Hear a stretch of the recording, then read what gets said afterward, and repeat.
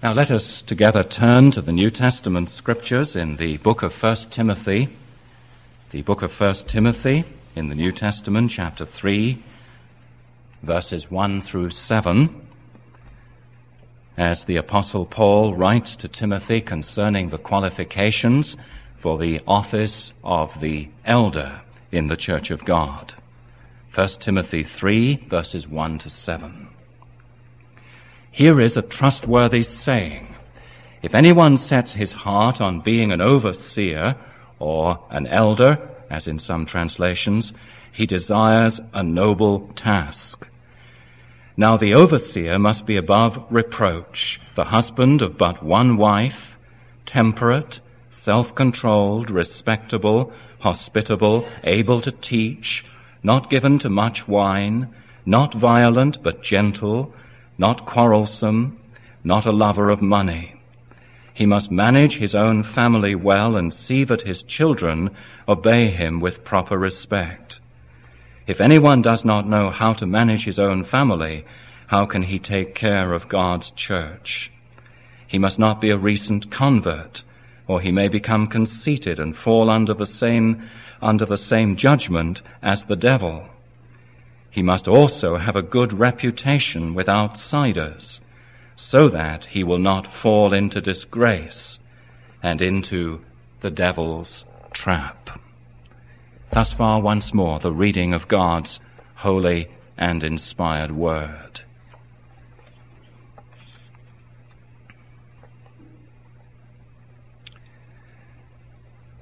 Now, this morning, as we have come in the life of our congregation to a time when we are calling once more for the nomination of officers in our congregation, it seemed to me as your pastor a particularly appropriate time to consider for several Sunday mornings together the New Testament doctrine of the eldership.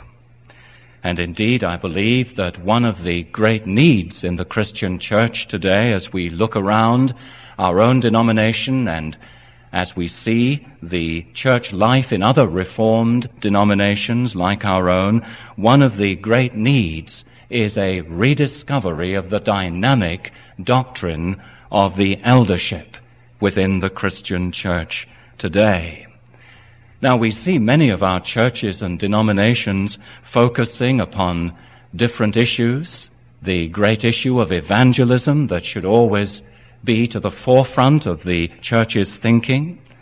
We see the church at times focusing upon the subject of revival. We see it giving a great deal of attention today to the subject of church growth and how the church may grow numerically in this 20th century society in the United States of America. And all of these concerns are, of course, very appropriate and very necessary. But I want to suggest to you on these Sunday mornings that one of the very vital areas, and one which I think the modern church has greatly neglected, is the area of the ruling eldership.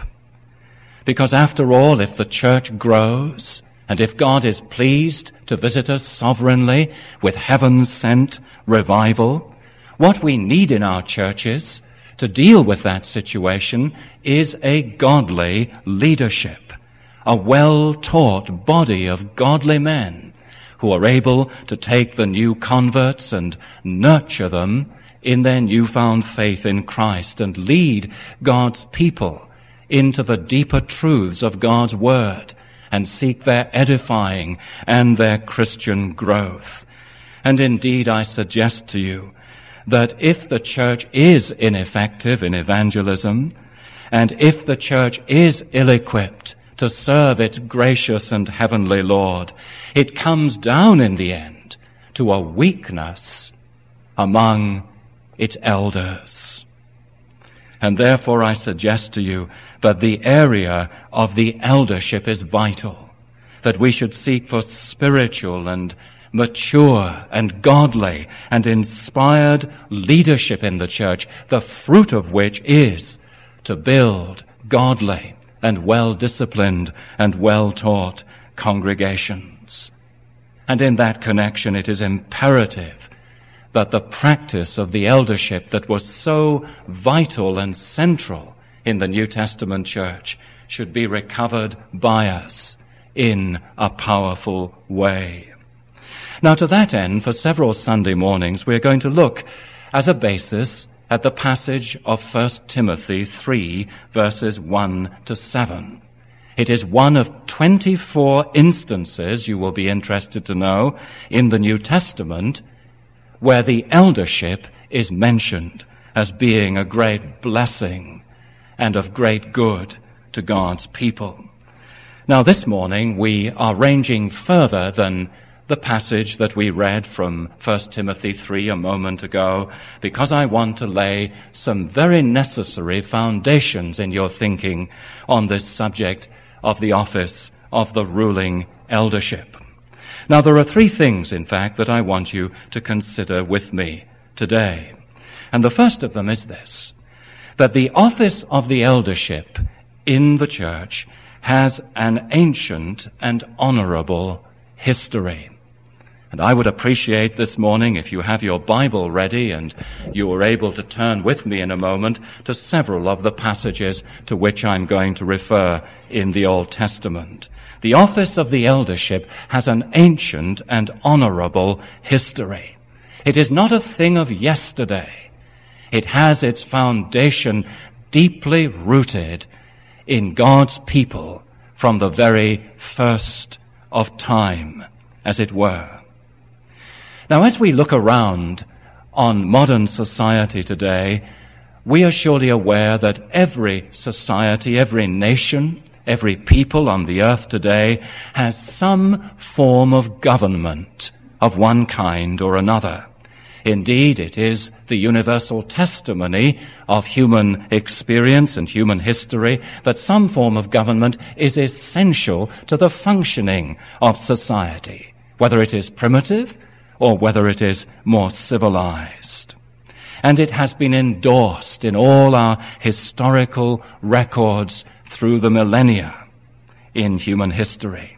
Whether it is the chief of the clan, whether it is the hereditary czar, as in Russia with its wide dominions, whether it is through the constitutional monarch, as in my own country of Great Britain, or whether it is through the elected president with his Senate and House of Representatives, as in this Republic of America, which is our country here.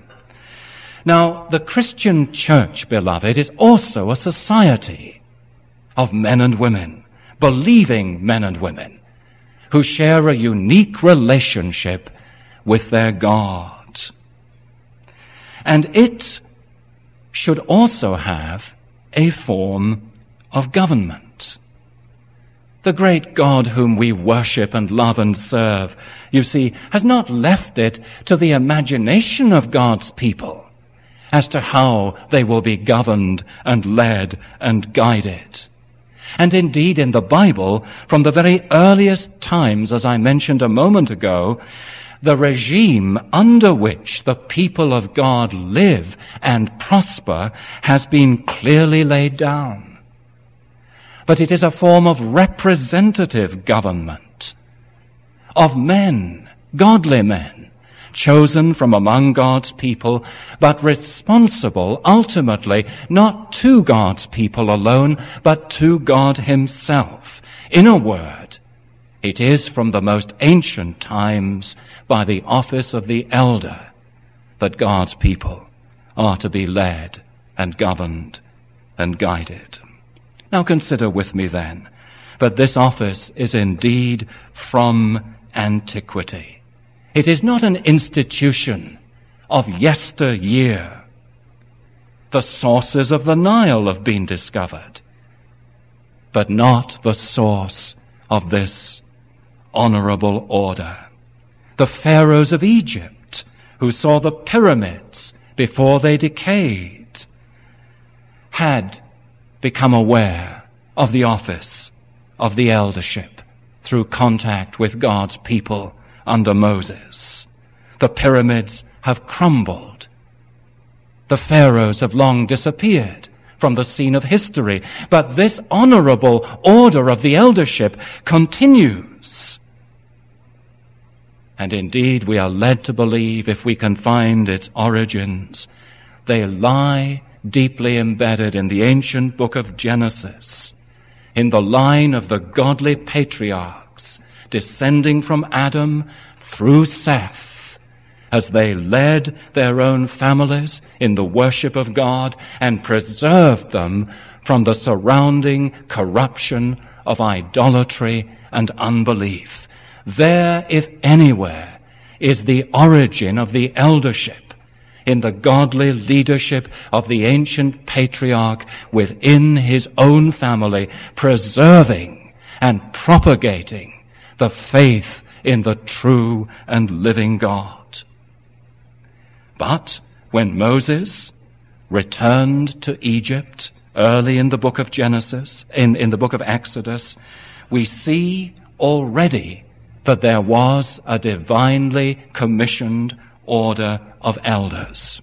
If you turn with me in your Bible for a moment to Exodus 3, verse 16, you find that as Moses went to see Pharaoh, he said to them in Exodus 3, verse 16, as God said to Moses, to visit Pharaoh, "Go assemble the elders of Israel and say to them, the Lord, the God of your fathers, the God of Abraham, Isaac, and Jacob, appeared to me and said, I have watched over you and have seen what has been done to you in Egypt, and I have promised to bring you up out of your misery in Egypt into the land of the Canaanites, the Hittites, the Amorites, the Perizzites, the Hivites, the Jebusites, a land flowing with milk and honey. The elders of Israel will listen to you, the Lord said. Then you and the elders of Israel are to go to the king of Egypt and say to him, the Lord, the God of the Hebrews, has met with us. Let us take a 3-day journey into the wilderness to offer sacrifices to the Lord our God. Now you see it again if you turn on to Exodus 12, verse 21. We read there in Exodus 12, verse 21, Then Moses summoned the elders of Israel and said to them, Go at once and select the animals for your families and slaughter the Passover lamb, the great occasion of the Passover feast. It was the elders of Israel who led the way and set the example in observing that custom that was to be annually commemorated in the lives of God's people. You look on in Numbers chapter 12, verses 16 and 17, if you will turn to that with me.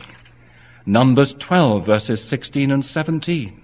The Lord said to Moses, Bring me 70 of Israel's elders, who are known to you as leaders and officials among the people. Have them come to the tent of meeting, that they may stand there with you. I will come and speak with you there, and I will take of the Spirit that is on you and put the Spirit on them. They will help you carry the burden of the people so that you will not have to carry it alone, and so on.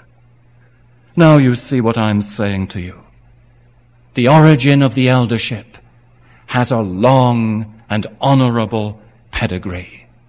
You see it in the later time of the Judges in the book of Ruth, when Boaz goes to claim Ruth as his wife, and in the presence of the elders of Israel, that great transaction prescribed by Moses is undertaken that Ruth might become the beloved husband of Boaz. You see it referred to in the book of Psalms, where our very call to worship this morning in the worship bulletin is a summons to the elders to lead God's people in his great and honorable praise. You see it mentioned in the book of Chronicles as being there in the time of the kings, an honorable institution. Even when Israel is driven by exile to Babylon, we read in the books of Nehemiah and Ezra of the elders leading the people back from captivity to the land of promise and being forefront in the rebuilding of the ancient temple in Jerusalem again. They led the way homeward. They were the examples that brought God's people back to their holy faith in the Lord after these long years of desolate captivity. And even in our Lord's time, we find that the institution of the synagogue that had grown up between the end of the Old Testament period and the beginning of the New had a central place for the elders in the worship of God. The office then has an ancient and a very honorable pedigree. Now, secondly, I want you to notice with me this morning that the office of the eldership also has an honored place in the Christian era. Now, not only is it an institution of the Old Covenant days, but we see it as a foremost institution in the New Testament church. As we read 1 Timothy 3, verses 1 to 7, I reminded you that is only one of at least 24 places in the New Testament scriptures where the eldership is particularly named. Now, look again with me, if you will, in your own Bible, at some of these instances. In Acts 11, verse 30, if you would turn to that passage with me, we see a remarkable incident there of the importance of the institution in the life of the early church. In Acts 11, verse 30, we read that when by the prophecy of Agabus the prophet, it was announced that there would be a great famine through all the Roman world, a famine that came about in the days of the Emperor Claudius, the Gentile church at Antioch, where Paul and Silas, you remember, were ministering, that church decided to send up relief to the mother church of Jerusalem in view of the impending famine conditions. And we read in Acts 11, verse 30, this they determined to do and sent it up by the hand of Barnabas and of Saul to the elders of the church in Jerusalem. They're there in the New Testament church without any prolegomena or previous announcement as a natural carryover from the Old Testament office. Now, if you look on a few pages in the book of Acts to chapter 14, verse 23, a classic passage for the doctrine of the eldership, you see the Apostle Paul itinerating through the great areas of the Roman Empire where there was paganism and heathen darkness, and establishing this congregation of believing Christians here and that congregation there, until you come to Acts 14, verse 23, and we read of an established practice of these apostles in the early days of the church as they created new Christian congregations. He gave them a form of government. And it was the government, you notice, by the elder. Paul and Barnabas, verse 23, appointed elders for them in each church, and with prayer and fasting committed them to the Lord in whom they had put their trust. And again, if you turn on in Acts 20 from verse 17, you find that great passage where the apostle calls together the elders of the church of Ephesus on his last journey to Jerusalem, and addresses them there on the sands of the little seaport of Miletus on the coast of the Aegean Sea. And knowing that they will not see his face anymore, he solemnly says to them, you know how I lived the whole time I was with you, from the first day I came into the province of Asia. Guard yourselves, and all the flock of which the Holy Spirit has made you overseers. Be shepherds to the church of God, which he bought with his own blood. The charge, my dear friends, is not to ministers of the gospel, that is, teaching elders, but primarily to those who occupy the great and beneficial office of the ruling elders. He sent to Ephesus for the elders of the church and gave them this solemn and wonderful charge. Now we could go on and take up a great deal of time, which we'll not do this morning. Peter mentions the office of the elder in 1 Peter chapter 5. To the elders among you I write, he says, as your fellow elder. James mentions the office in chapter 5 of his letter in connection with the visitation of the sick. Is any sick among you? Let him call for the elders of the church. The author of that great letter to the Hebrews, whoever he was, writes in the final chapter in Hebrews 13 verses 7 and 17 of that great office as he charges his hearers to remember your leaders who spoke to you the word of God, and obey them and submit to their authority, for they keep watch over you as men who must give account. And even in the book of Revelation, with the vision of heaven and the church glorified around the throne of God, there are 24 other thrones in a great circle upon which sit the 24 elders, whoever they may be. But the office has a continuing place of honor, even in the heavenly glory above. Now, in summary, you see, my friends, what this says to us is that this great and beneficial office, with its roots deep in the antiquity of God's people in the past, is continued on and transplanted into the fresh soil of the New Testament scriptures and the New Testament church. Now it can be shown, you see, that every other humanly devised office in the churches today is of human origination and without divine and biblical sanction.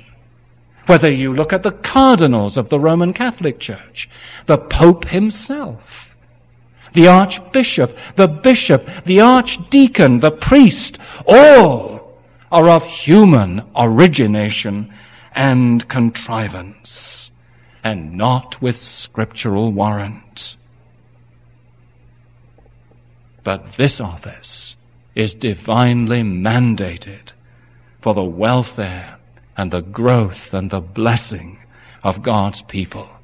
And where it is honored and practiced, the church will grow and be deeply blessed. And where it is despised and neglected, there will be weakness by contrast there.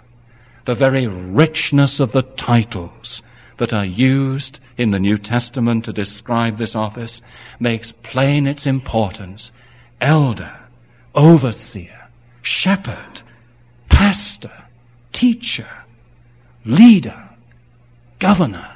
The terms fall over one another and spill out their richness in every degree. There is no other ongoing office of authority in the Christian church than this. It has, in the Christian church, an honored place in this present era as none else has. Now, thirdly, as I draw to a close this morning, the third truth before us is that the office of the eldership has a vital and indispensable function in the Christian church. Well, you may say to me, I understand that it is rooted in the very ancient things of God's word and God's people. I understand it is continued in the Christian church as the divinely mandated rule under which God's people are to live.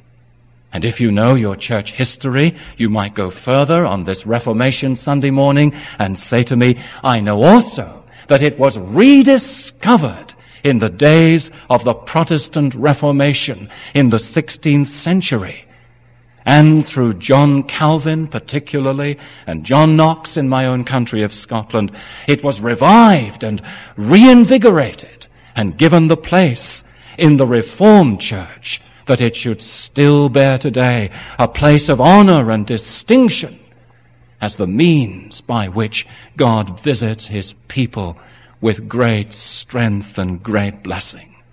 A vital office then today. But you might say to me then, in the light of all this, what is its function amongst us? Well, in answer I say this. It is inconceivable that the Lord Jesus should leave his people, whom he has redeemed at infinite cost by the shedding of his own blood, without adequate care.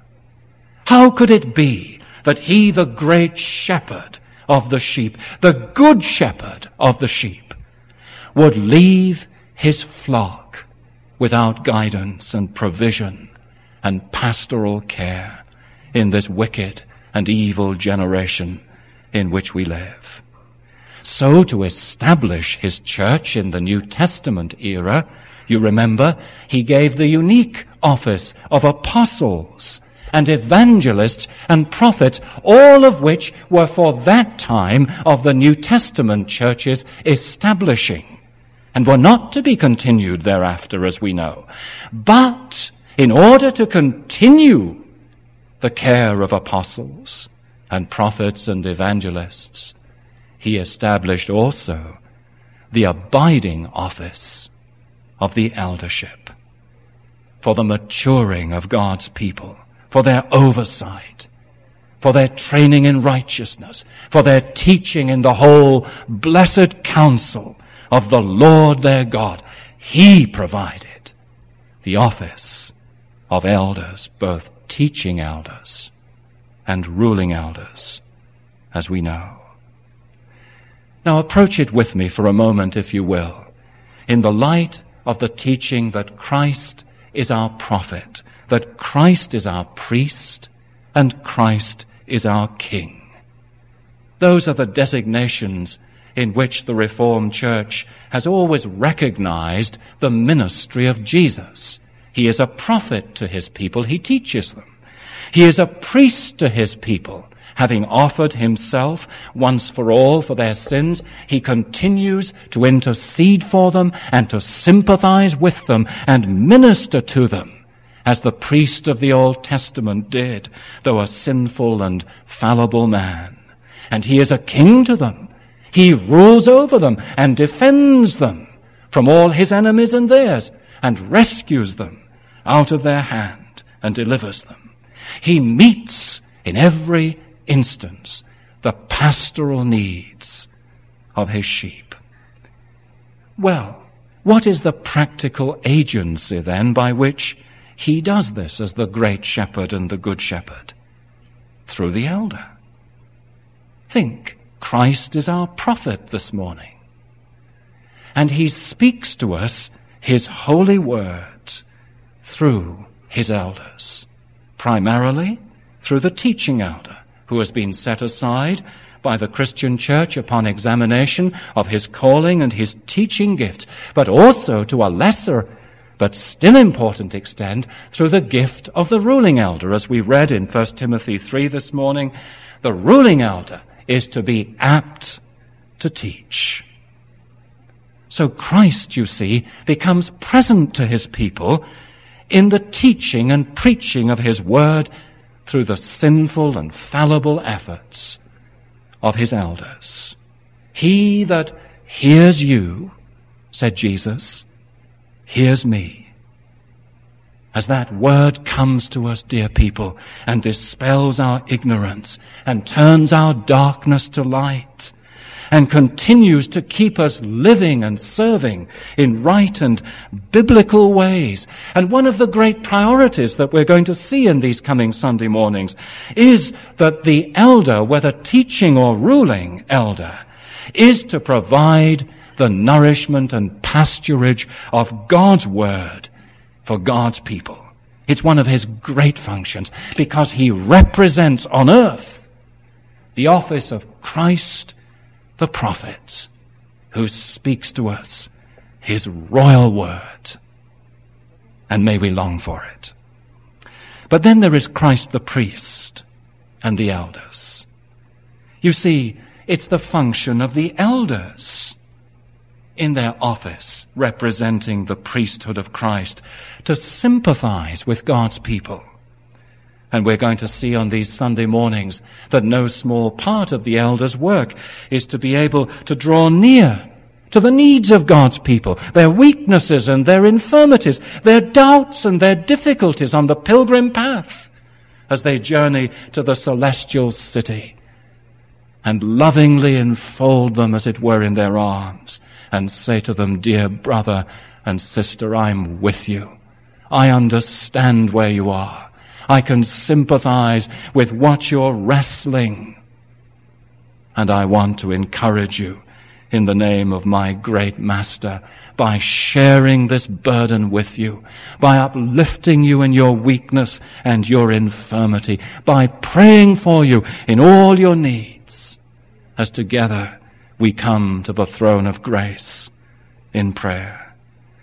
Elders, pastors are to be marked by loving care for the flock because they represent the Lord Jesus in his office as the great high priest of God's people, and they are to bear God's people in their hearts constantly. But you see, the third way in which the eldership functions as an indispensable means of blessing in our congregations is that the elder represents Christ the King. You know, we are not a democracy in the Christian church. We do not come by decisions on the basis of a majority vote. God forbid that in this age of democratic thinking. In the church, beloved, we are a theocracy, a glorious monarchy, if you like, where Christ is the great King and head of his church, and he rules not by majority decision, but by giving us his own infallible direction, his own royal law, his own inscrutable word. And it is the duty of the membership to submit to Christ as King as they read of his royal will declared in his word of Scripture. And he exercises, you see, that theocracy or monarchy through his elders, through the preaching of the word. The sheep hear not good advice, but the royal will of the great shepherd. His laws and discipline are likewise expounded in the word, and through the oversight of godly men, the flock is led into an obedient life that is pleasing to their great King and head. Now you see, what it comes down to very simply is this, that when the flock obey their leaders, if those leaders are acting biblically and faithfully, they are submitting not to the elders, but to Christ. They are under his rule. And if they esteem their elders highly for their work's sake, as we are commanded to do in Scripture, then they are esteeming the person and work of their King, who has designated that authority to, alas, very sinful and often fallible men. They are honoring not men, you see, but God. As Paul said to the elders of Ephesus in Acts chapter 20, the Holy Ghost has made you overseers of this flock. And so there is the aspect of Christ's kingship, as there is of his priesthood, and as there is of his prophethood. Well, as I finish this morning, it is an ancient and honorable ordinance. It has a vital and indispensable place in the life of the Christian church, and it has an equally vital and indispensable place in the functioning role of our congregations today. As I finish, let me quote to you for a moment the wise words of Samuel Miller in his very fine little booklet on the eldership that, interestingly, we have available on the church bookstand. As Samuel Miller says this, "We are by no means, then, to consider the ruling elders as a mere ecclesiastical convenience, or as a set of counselors whom the wisdom of man alone has chosen, and who may therefore be reverenced and obeyed as little or as much as human caprice may think proper, but as bearing an office of divine appointment, as the ministers of God for good to his church." That's how we are to think of them, and whose lawful and regular acts ought to command our conscientious obedience. Indeed, government by elders, in summary, is surely a biblical one, and any criticism of this procedure is a criticism in the end, as Miller says, of what the Holy Spirit has revealed to us in the Word of God. Let us look to this office prayerfully. Let us pray for those who occupy it. Let us, in these days of nomination to this very significant office of service among God's people, pray that he will give us wisdom to nominate those whom we discern have the gifts and qualifications for it, and may enter into it as a means of being a significant encouragement and a rich scriptural blessing in every sense to the flock of Christ here in this congregation of Westminster. Let's pray. Our Father in heaven, we thank you this morning for the teaching of all the Scriptures, not simply the New Testament alone, of all the Scriptures concerning the very central function and ministry of that office of eldership. We thank thee indeed for its ancient pedigree, for its continuance as it is taken and transplanted into the rich soil of God's new covenant people, there to flourish and be the means of much good. And we pray that in the life of our own congregation here, it may please thee to add significantly to the number of elders in these days, that thy people may be well and godly served, to their growth in grace and in their increase in the rich knowledge of thyself, the great and the good shepherd of thy people. May it please thee to grant us this blessing for Christ's sake. Amen.